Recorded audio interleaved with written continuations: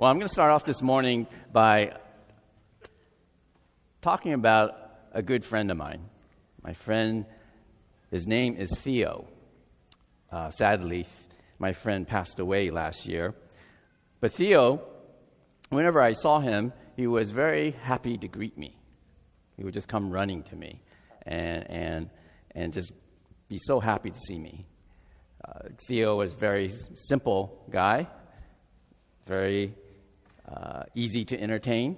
He loved to, whenever we got together, he'd be happy just to play catch. And even though he loved to play catch, he would be just as happy to sit quietly at my side, and we would just watch people walking down the street. Theo would come to me when I say come, and he would go when I told him to go. And I think you're kind of figuring out that's my friend Theo. It's my pet dog. And dogs are amazing that way. They understand the command, come and go. They have a very clear understanding of who their master is and who is supposed to love them, care for them, but they also understand who are there to be loyal and obedient to. Now, as some of you are parents, and we also use those two words, come and go, with our children. Very common commands. We often tell them, come home, come here, come back, come to dinner. We also give the instructions, go to school, go to church, go to your bedroom, go home. So those are two common ones that we give to even our children. But unfortunately, reality with children, they're probably not as compliant or as obedient as well-trained dogs, because children are a little bit more complicated than dogs are. Now, Jesus also uses those two commands for his followers. He says, come, and he says, go. And those commands from Jesus come in the form as, in the beginning of his ministry, he would say, come, follow me. He would say, come to me, all who are weary and heavy laden. I am the way, the truth, and the life. No one comes to the Father except through me. And he also tells us to go. He tells us to go and make disciples. And he tells us to go and be my witnesses. We are created by God in his image, and he created us to be his followers. So in a sense, God is a disciple maker. So if we are made in God's image, then we are to be like God and also be disciple makers. When we are asked by Jesus to follow him, and when we become followers of Jesus, we are also asked to be like him. And so if we follow Jesus, and if Jesus makes disciples, then we are also to make disciples. The command to make disciples was some of Jesus' last words. If you look in many of the Gospels, and in particular in the Gospel of Matthew, the last words that Jesus says to his followers before he ascends to heaven is known as the Great Commission. In Matthew 28, verses 19 to 20, the scripture tells us, therefore, go and make disciples of all nations, baptizing them in the name of the Father and of the Son and of the Holy Spirit, and teaching them to obey everything I have commanded you. And surely I am with you always to the very end of the age. From those two verses, those two last words that Jesus gave to us before he ascended, there are three things there. There are three very simple things to remember that he tells us to do. He tells us to go, he tells us to baptize, and he tells us to teach. Very simple words, very easy to remember. And actually, I'm going to ask you right now just to repeat those. Repeat after me. He says, go. He says, baptize. And then he says, teach. Go, baptize, teach. So that's your assignment right now, just to remember that. Those are the three things that Jesus wants us to do. And if you can remember those three things, go, baptize, and teach, you pretty much have, in a nutshell, what Jesus wants you to do. Go, baptize, teach. No, something I found interesting when you think about that Great Commission where Jesus says, go and make disciples, go and baptize them, and then teach them everything that I have commanded you. If you think about those things, they are very similar to the things that Jesus said that God tells us what we should do. Remember, there was a time when there was a teacher of the law came and asked, what is the greatest commandment? And Jesus told them, the greatest commandment is to love your Lord God. And also he said, also love your neighbor. Loving God and loving your neighbor. To love God really means you have to come to him. And when you are to love your neighbor, you have to go to him. So you hear those same kind of commands of coming and going, whether it's in the Great Commission or it's in the greatest commandments. The issue about come and go, where a dog, in particular my pet Theo, he has no issues about coming and going.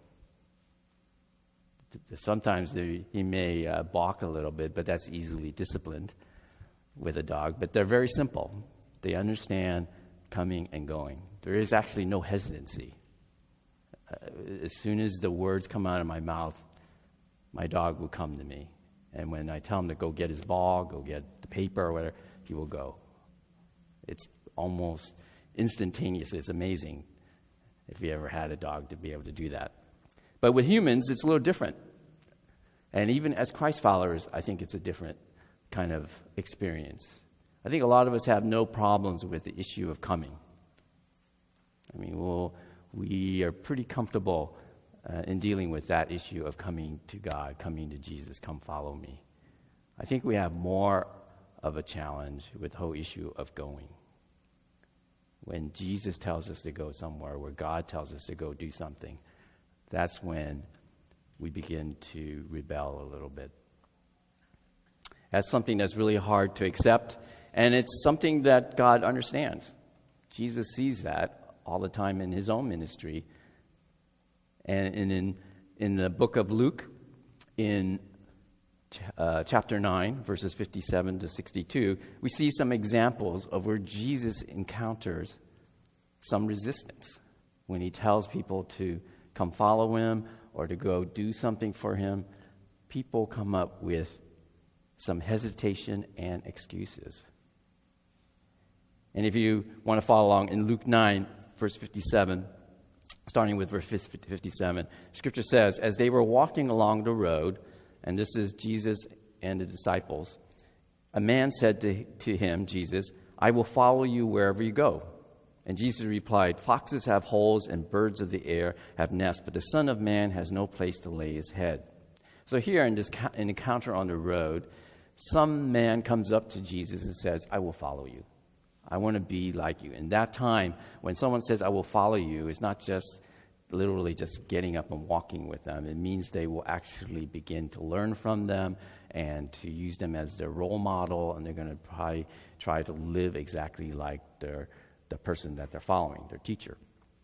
And Jesus begins to tell this enthusiastic man that it's going to be challenging. It's going to be tough. That even foxes and birds apparently have homes, places that they can go and stay. But Jesus is saying that the Son of God does not even have a home to go back to. That to follow him, to be like Jesus, means there's going to be some sacrifice here. And some of it may be some of the things that we consider our securities, which homes represent. It's a safe place to return to.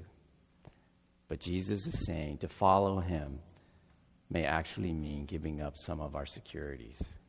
So be prepared for that. And that can cause some anxiety. Naturally, it can cause some hesitation to make that decision to follow all the way with Jesus. So they're going on that road, and that's the first person they run into. They bump into another person. And in verse 59 it says, he said to another man, "Follow me." But the man replied, "Lord, first let me go and bury my father." Jesus said to him, "Let the dead bury their own dead, but you go and proclaim the kingdom of God." Kind of cryptic there. But Jesus, as he's talking to one gentleman who comes on his own initiative to say, "I will follow you," he turns to another person and says, you come follow me. Now that was an invitation that Jesus kind of doesn't always give to everybody he encounters. He did it with the original 12 disciples. But if you go through a lot of stories where he heals people, people come to get prayer from him, he doesn't always offer the invitation to come follow. So it's kind of special. So this gentleman that's standing there, Jesus turns to him and says, "Come follow me." And the response of this person says, "Well, I need to go bury my father." Now you have to realize this is just an excuse to not follow. Because if this man, if his father was already dead, he would have already been taking care of this. He wouldn't be following Jesus on the road like this. So he says, when he says, "I want to go back to bury my father," his father's not dead yet. He just says, "I have to wait till my father dies before I am free to come follow you." So it's an excuse to delay this commitment to Jesus. And Jesus says to the man that this is more urgent than some of your own priorities. Following me has a higher priority than burying your father. And so he says, let the spiritually dead bury the physically dead. If you want to be spiritually alive, then you will follow me. Then they come across the third man on this road. And verse 61 says, still another said, "I will follow you, Lord, but first let me go back and say goodbye to my family." And Jesus replied, "No one who puts his hand to the plow and looks back is fit for service in the kingdom of God." So here's another gentleman. Jesus didn't ask him to follow him. He wants to follow, but he already immediately gives an excuse that he can't follow right now. He says, "I want to go back and say my goodbyes to my family." So here again, this man doesn't get it. He doesn't understand the priority, the importance, the urgency that Jesus says, "Come follow me." He also gives an excuse that my family is more important than you. And Jesus is saying here that following him is even more important than following your family. And this is kind of extreme for some of the Jewish people to hear, because family is a big thing. It's a high value. And there was some precedence here, historically. So there's that statement when Jesus says, "No one puts his hand to the plow and looks back is fit for service." This refers to a story back in the Old Testament, back where Elijah invites Elisha to be a prophet. That God wanted Elijah to tell Elisha to come and follow and speak for God. And in that particular case, Elijah allowed Elisha, who was plowing actually in the field, to go back and say goodbye to his family. So there was some precedence here that would allow some time to do that, bring closure. But Jesus says no more. That was something in the past, and now he said there are more urgent things. And he was saying, go preach the word of God, to spread the good news around the world is more important than going back to your families. So in this story, Jesus is encountering hesitation to his invitation to come and then go into the world. And they just bring up excuses. And I have to make a confession that I'm probably not any different than those last two gentlemen. That often I find myself making excuses when I'm late to appointments or I'm not able to accomplish a task or something that someone asked me to do. When I even do something to hurt somebody, I'm very easy to come up with an excuse or to defend myself or to explain myself away. And what I'm trying to say here is that I think a lot of us are like that, is that often we will make excuses. And when God asks us to do something, sometimes our natural inclination is to automatically go in excuse mode and make up something that explains away why we can't do that. I was having a conversation many years ago with a friend. One of the things guys like to do is when we play sports, the sports in itself is a lot of fun, right? But the best part is you get to talk and, tell the stories after we play. And one afternoon after playing basketball, I was talking to a friend, and we were talking about what we're going to do with our lives and how we're going to serve God. And at the time, my friend was working, and he was just starting a young family. And he said, I feel like God is calling me to go do ministry and to serve him. But I think I'm going to I want to wait till I fully develop my career, pad the bank accounts and get everything secure for my family.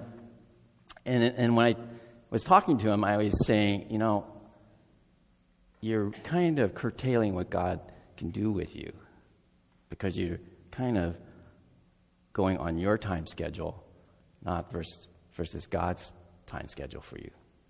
Because if you feel that God's calling you to go into ministry, you actually want to go to be a missionary. To be a missionary, how do you know he isn't actually asking you to do it now? And you're kind of giving an excuse that you want to build up your security, you kind of want to develop your career, because you don't know next week if you're going to walk on the street and a car runs you over and you've just lost an opportunity to fulfill your calling that God has given to you. And he said, yeah. I mean, that's not likely to happen. And so my counsel sat there for probably maybe 10 years. And it was good to know that just a couple years ago, or maybe just a year ago, he decided to go to Japan to be a missionary. His name is Mark Bello. And actually we'll have an opportunity to see him and his family in December. They're going to come visit.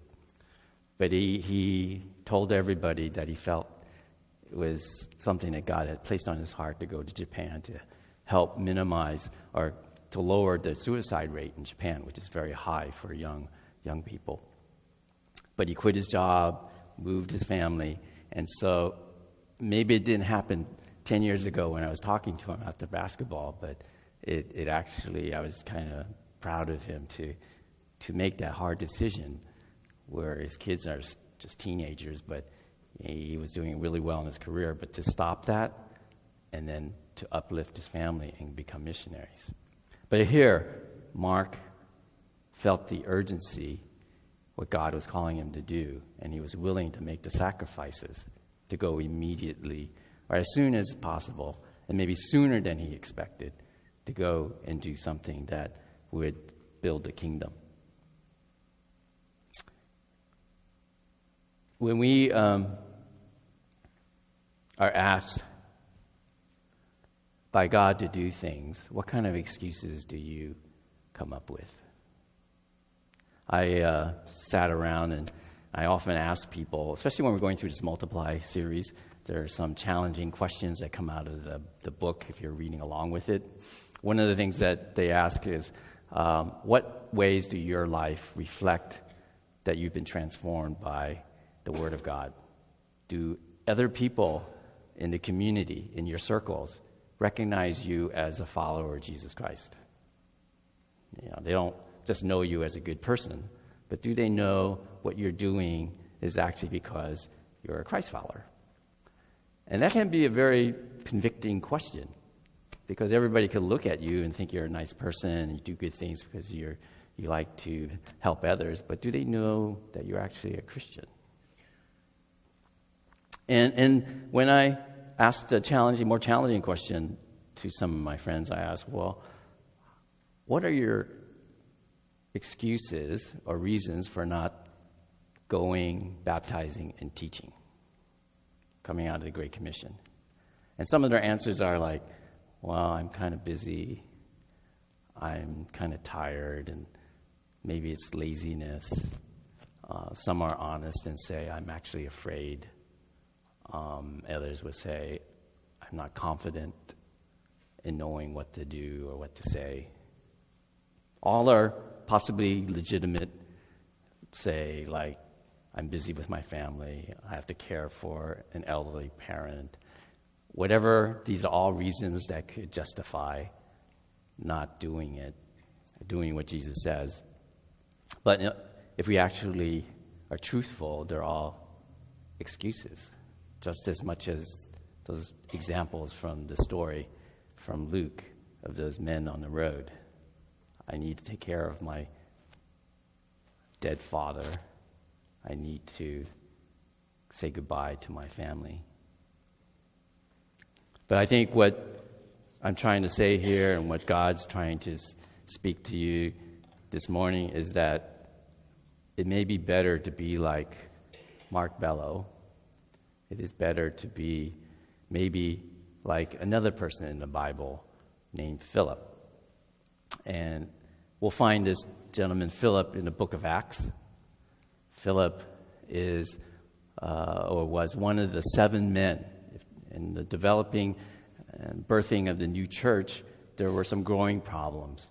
And the Jewish leaders, who were the original ones called by God, and eventually Gentiles joined the church, but the Gentiles, represented by the Greeks, were having some issue with some distribution of food.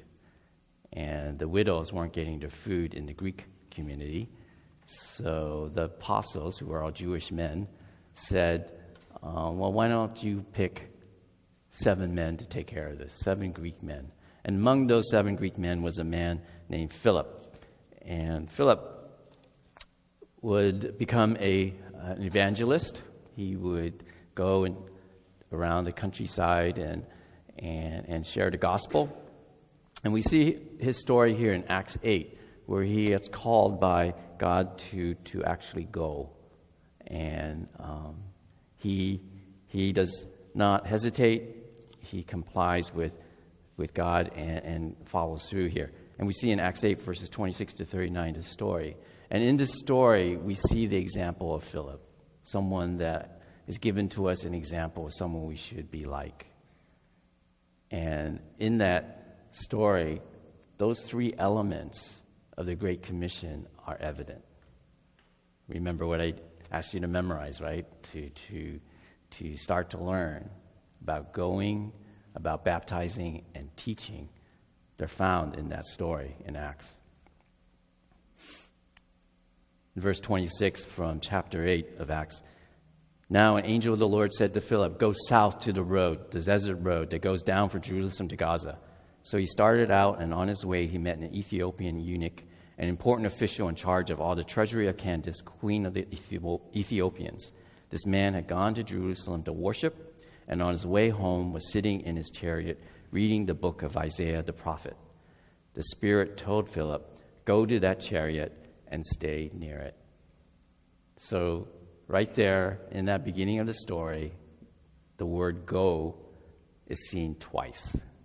And we get that also from the Great Commission. So you do see the word go. God tells Philip to go to this eunuch in a chariot. An angel of the Lord interacts with Philip. Philip, without hesitancy, changes direction and goes down this desert road to find the eunuch. Now, what's kind of missing here, if you don't get it, is that this eunuch is on a chariot. So he's moving at a pretty good clip. And so you have to see Philip kind of running to this chariot, and he's running alongside of it. So that's not an easy thing to do if you ever tried running alongside somebody on a bicycle or something like that. It takes some energy to do that. But here, Philip has no hesitancy. He goes, finds the Ethiopian eunuch. Now, the eunuch it says here that the eunuch is in charge of a treasury. So he's a pretty high-ranking official. I believe later we find that, it says here that he had gone to Jerusalem to worship, which is also something kind of unusual because in Jewish law, eunuchs are not allowed to be even close to the temple among the assembly. They're kind of banned because they are kind of marginalized people. They're eunuchs. And here we find that in spite of that, he was actually truly trying to find God by worshiping in Jerusalem. And also the eunuch is reading the book of Isaiah. And you're kind of curious, well, why the book of Isaiah? Well, in Isaiah is much of Isaiah is a prophecy of Jesus, of the Messiah coming. But in the book of Isaiah, there is a scripture verse that says that eunuchs will be blessed in the new age. So the eunuch is finding some solace, some comfort in reading the Word of God. And Isaiah speaks to him very specifically. And so the Spirit moves Philip to go to the chariot. So the first part of the Great Commission is found here. The next part, teach. Then Philip ran up to the chariot and heard the man reading Isaiah the prophet. Do you understand what you are reading? Philip asked. How can I, he said, unless someone explains it to me. So he invited Philip to come up and sit with him. And here we see Philip fulfilling another part of the Great Commission, is that he is available to help somebody understand God's instructions to him, God's word, his scripture. The eunuch is reading this, and it's when one reads in those times, they're often actually reciting it orally. So that's why Philip could understand what the eunuch was trying to read, because he's probably reading it aloud and he was hearing it. And so he knew he was reading from Isaiah. But more importantly, Philip made himself available by first coming alongside, literally, the eunuch, and then hearing what the person was reading, was available to explain what he was reading. And essentially, that's what teaching is. It's not just transferring information arbitrarily, but it's helping somebody else learn something. And so that's true teaching. And that's the basis of the word in the Great Commission, to teach. It begins to tell other people about God and God's plan for that person. And it begins always, most importantly, with the Scripture, with the Bible, because that is the only tangible, written discourse of what God wants for us. It begins there. So it behooves us, if we truly want to be followers of Jesus, we got to know what's in the Bible. We have to read it, understand it for ourselves, so that we can come along someone else to be able to help them understand. I'm always kind of challenged when I meet a lot of longtime Christians. A lot of times, reading the Bible is not an issue. I think that's something that many people say they can do. I'm a little dismayed that after many years of reading the Bible, that sometimes a lot of people don't really understand what's in the Bible. And all it takes is maybe just spending some time with someone else to help guide you through it. But if that's something you desire to do, don't hesitate. Don't feel ashamed. Don't feel lacking. It's important to understand what God has in His Bible, what He talks to us through the Bible. So just as the eunuch here, the eunuch takes the initiative and says, how am I supposed to understand this? There's no shame in that. Take the initiative that the eunuch took here, and someone like Philip can help guide you through it. That's the second element that comes out of the Great Commission, and then the third one about baptizing. And in verse 34, the eunuch asked Philip, tell me, please, who is the prophet, talking about himself or someone else? And then he says, let me get baptized. He says in verse 38, the eunuch ordered the chariot to be stopped. Then both Philip and the eunuch went down into the water, and Philip baptized him.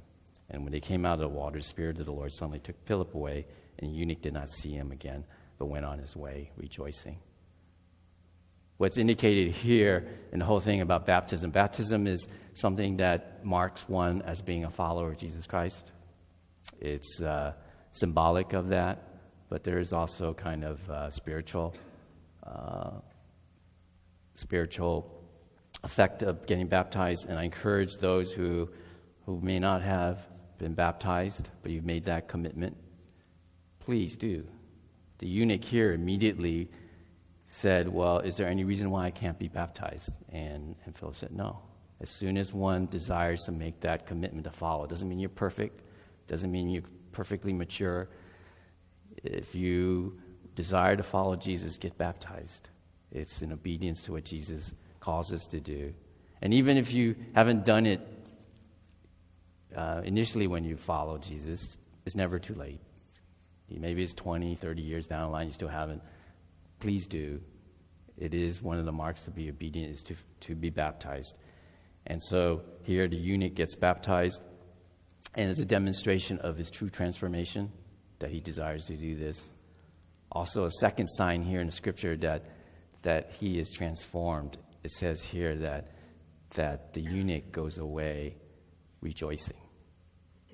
So whenever you hear or see the word in the scripture that says someone is rejoicing, it means that the Holy Spirit has been moving in them and giving them a joy. Rejoice. Joy that is not known by any other form except through an interaction with the Holy Spirit. It's kind of cryptic. It's kind of a secret code. But whenever you see rejoicing, it's not just human happiness or giddiness. Rejoicing is a transformation by the Holy Spirit. So the important principle that we see here to take away from this story, from Acts, the important principle here is the availability of Philip to have a conversation with the eunuch. It's to be at his side, to be able to answer his questions. And that's all God wants us to do in loving our neighbor. One of the primary things is just to come alongside somebody, to be available for them, to have those kind of meaningful conversations. I was having lunch with one of Terry's cousins. He's a non-Christian. He actually professed to me that at this time in life, he's come to the conclusion that he doesn't believe in a God, that he says, I think I'm an atheist. It's kind of sad for me to hear when people say that, because generally when you're professing that you're an atheist or there's no God, then you really have essentially no hope. But when he was saying this, he actually asked me this question. He asked, well, what's the church all about? What do you do at church? And it's kind of a thing where in my life right now, God's giving me these opportunities to talk about church, about what it means to be a Christian, without even bringing it up. I mean, I'm kind of probably just as like a lot of you, not often one to want to end conversations by talking Christianity and my faith. But in my world right now, people come to me and they actually ask me those questions. And so it actually makes it easy.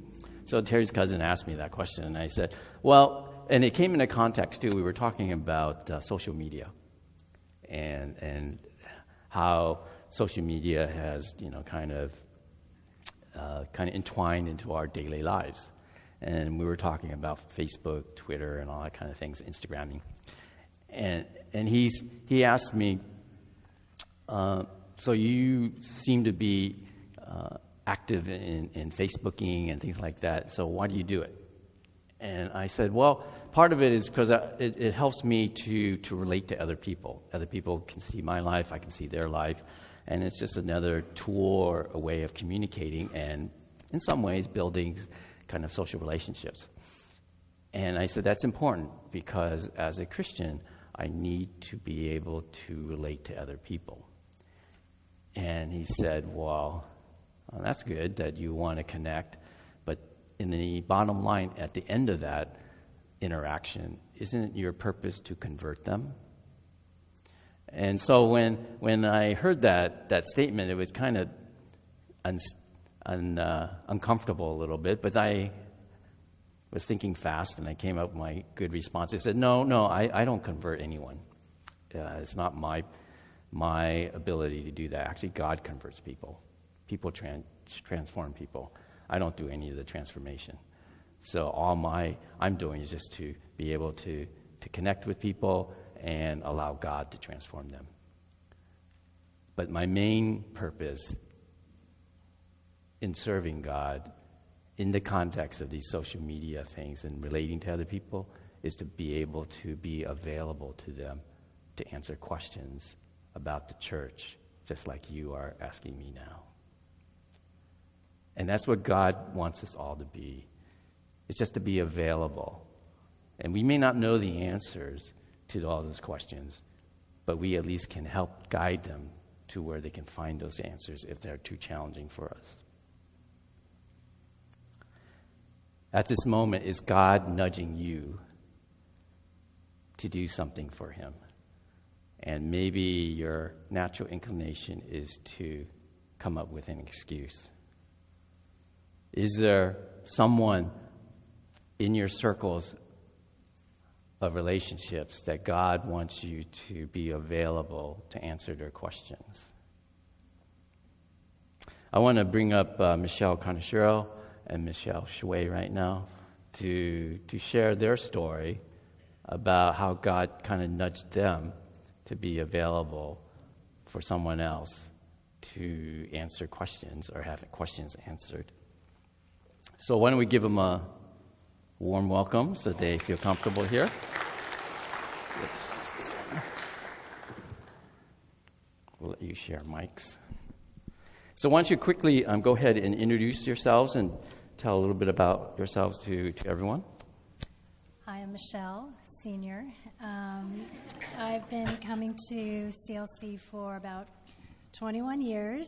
I'm married to Bruce, and we have 2 kids, Devin, 9, Emmy, 5, and I'm a stay-at-home mom, and I've been a Christ follower for about 20 years.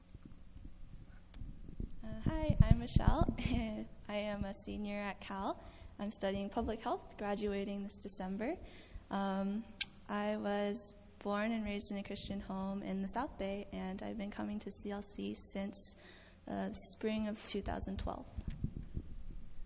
Okay, so for everyone here to understand, what caused you to make this commitment to meet with someone?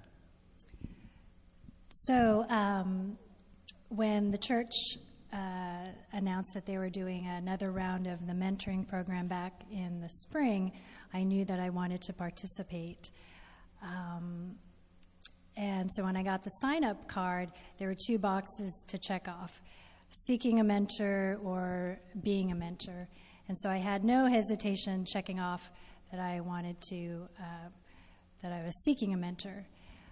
But then I felt God was nudging me to perhaps consider being open to being a mentor, and I sensed that He wanted to stretch me at this season of my life So reluctantly, I checked off that box of being a mentor, and what do you know, he paired me up with Michelle. So I participated in the first round of the Mentoring Connection, and I had a really good conversation with Alice. And then so when the second round came around, I wanted to do it again and just get to know more people at CLC. And even though I was matched up with Michelle, and even though we didn't have our first formal meetup until CLC retreat, it was just really good, and I got to hear a lot about her life and meet her family, and it's been a really big blessing to me so far. And going into your first meeting, were there any hopes or even reservations that you both had? Yeah, definitely I had a lot of fears and reservations. I felt inadequate in my spiritual maturity. I had fears that I may not meet Michelle's expectations. And then I feared that since technically I was the mentor, that I needed to have it all together. I needed to be super spiritually mature. I needed to have all the answers. And then as far as hopes, I was definitely looking forward to forming a new friendship with Michelle and getting to know her better. For me, reservations, I never really been in a mentoring relationship like this before, so I kind of didn't know what to expect. And also, I was really worried that I would be a burden or inconvenience on Michelle's already really busy schedule. So that was the biggest reservation. But for hopes, I think, I really wanted to form a really good God-centered relationship with Michelle and learn from her past and current experiences of how she experiences God and has experienced God in her post-graduation life, her career, her marriage, and her parenting. Well, you can go ahead and answer the next question first, just to change it up here a little. Yeah. So why don't you share, in your times of meeting, what you've kind of learned or able to appreciate the other person that you met with?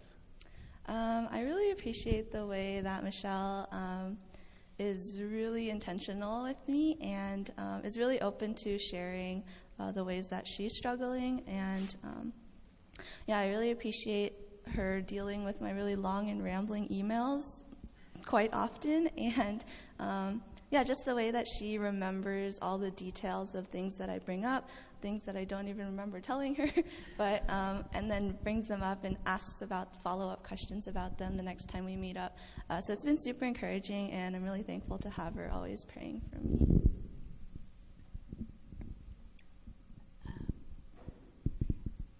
Okay. So one thing that I really appreciate about Michelle is just her spiritual maturity. I did not know the Lord in college, and so I really appreciate it and admire how, with all that she's going through and nearing graduation in a few months, that with all these major life decisions, that God is in the center of all of her decisions in regards to life after college and family and relationships. So last question, can you share something that will encourage others who may be a little bit hesitant in hearing this nudging from God to have these meaningful conversations? I would say if you're considering being a mentor, don't be intimidated by the title. It's not that you need to be older, wiser, super spiritually mature, and have all the answers. And even though I am older than Michelle, and I could be her mom, I like to consider myself the cool older sister. And I think during these past several months of getting to know Michelle, I think what God has been teaching me is just simply to be available to Michelle and to be a good listener, to ask good questions, to pray for her, and following up.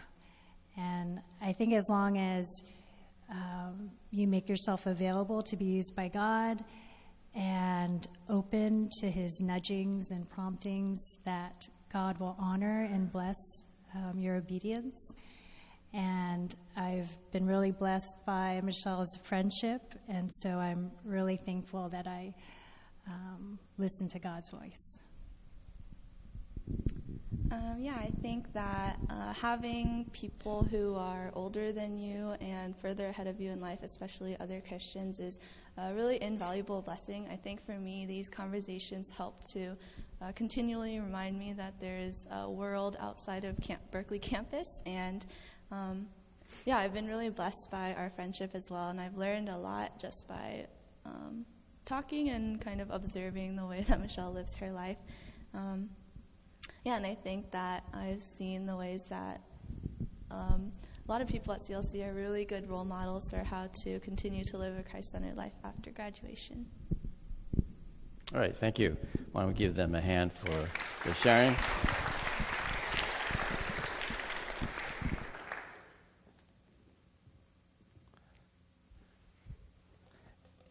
Jesus gives us the Great Commission. He tells us to go and make disciples. And it's pretty clear. It's a pretty clear command, instructions to all of us who profess to follow Jesus.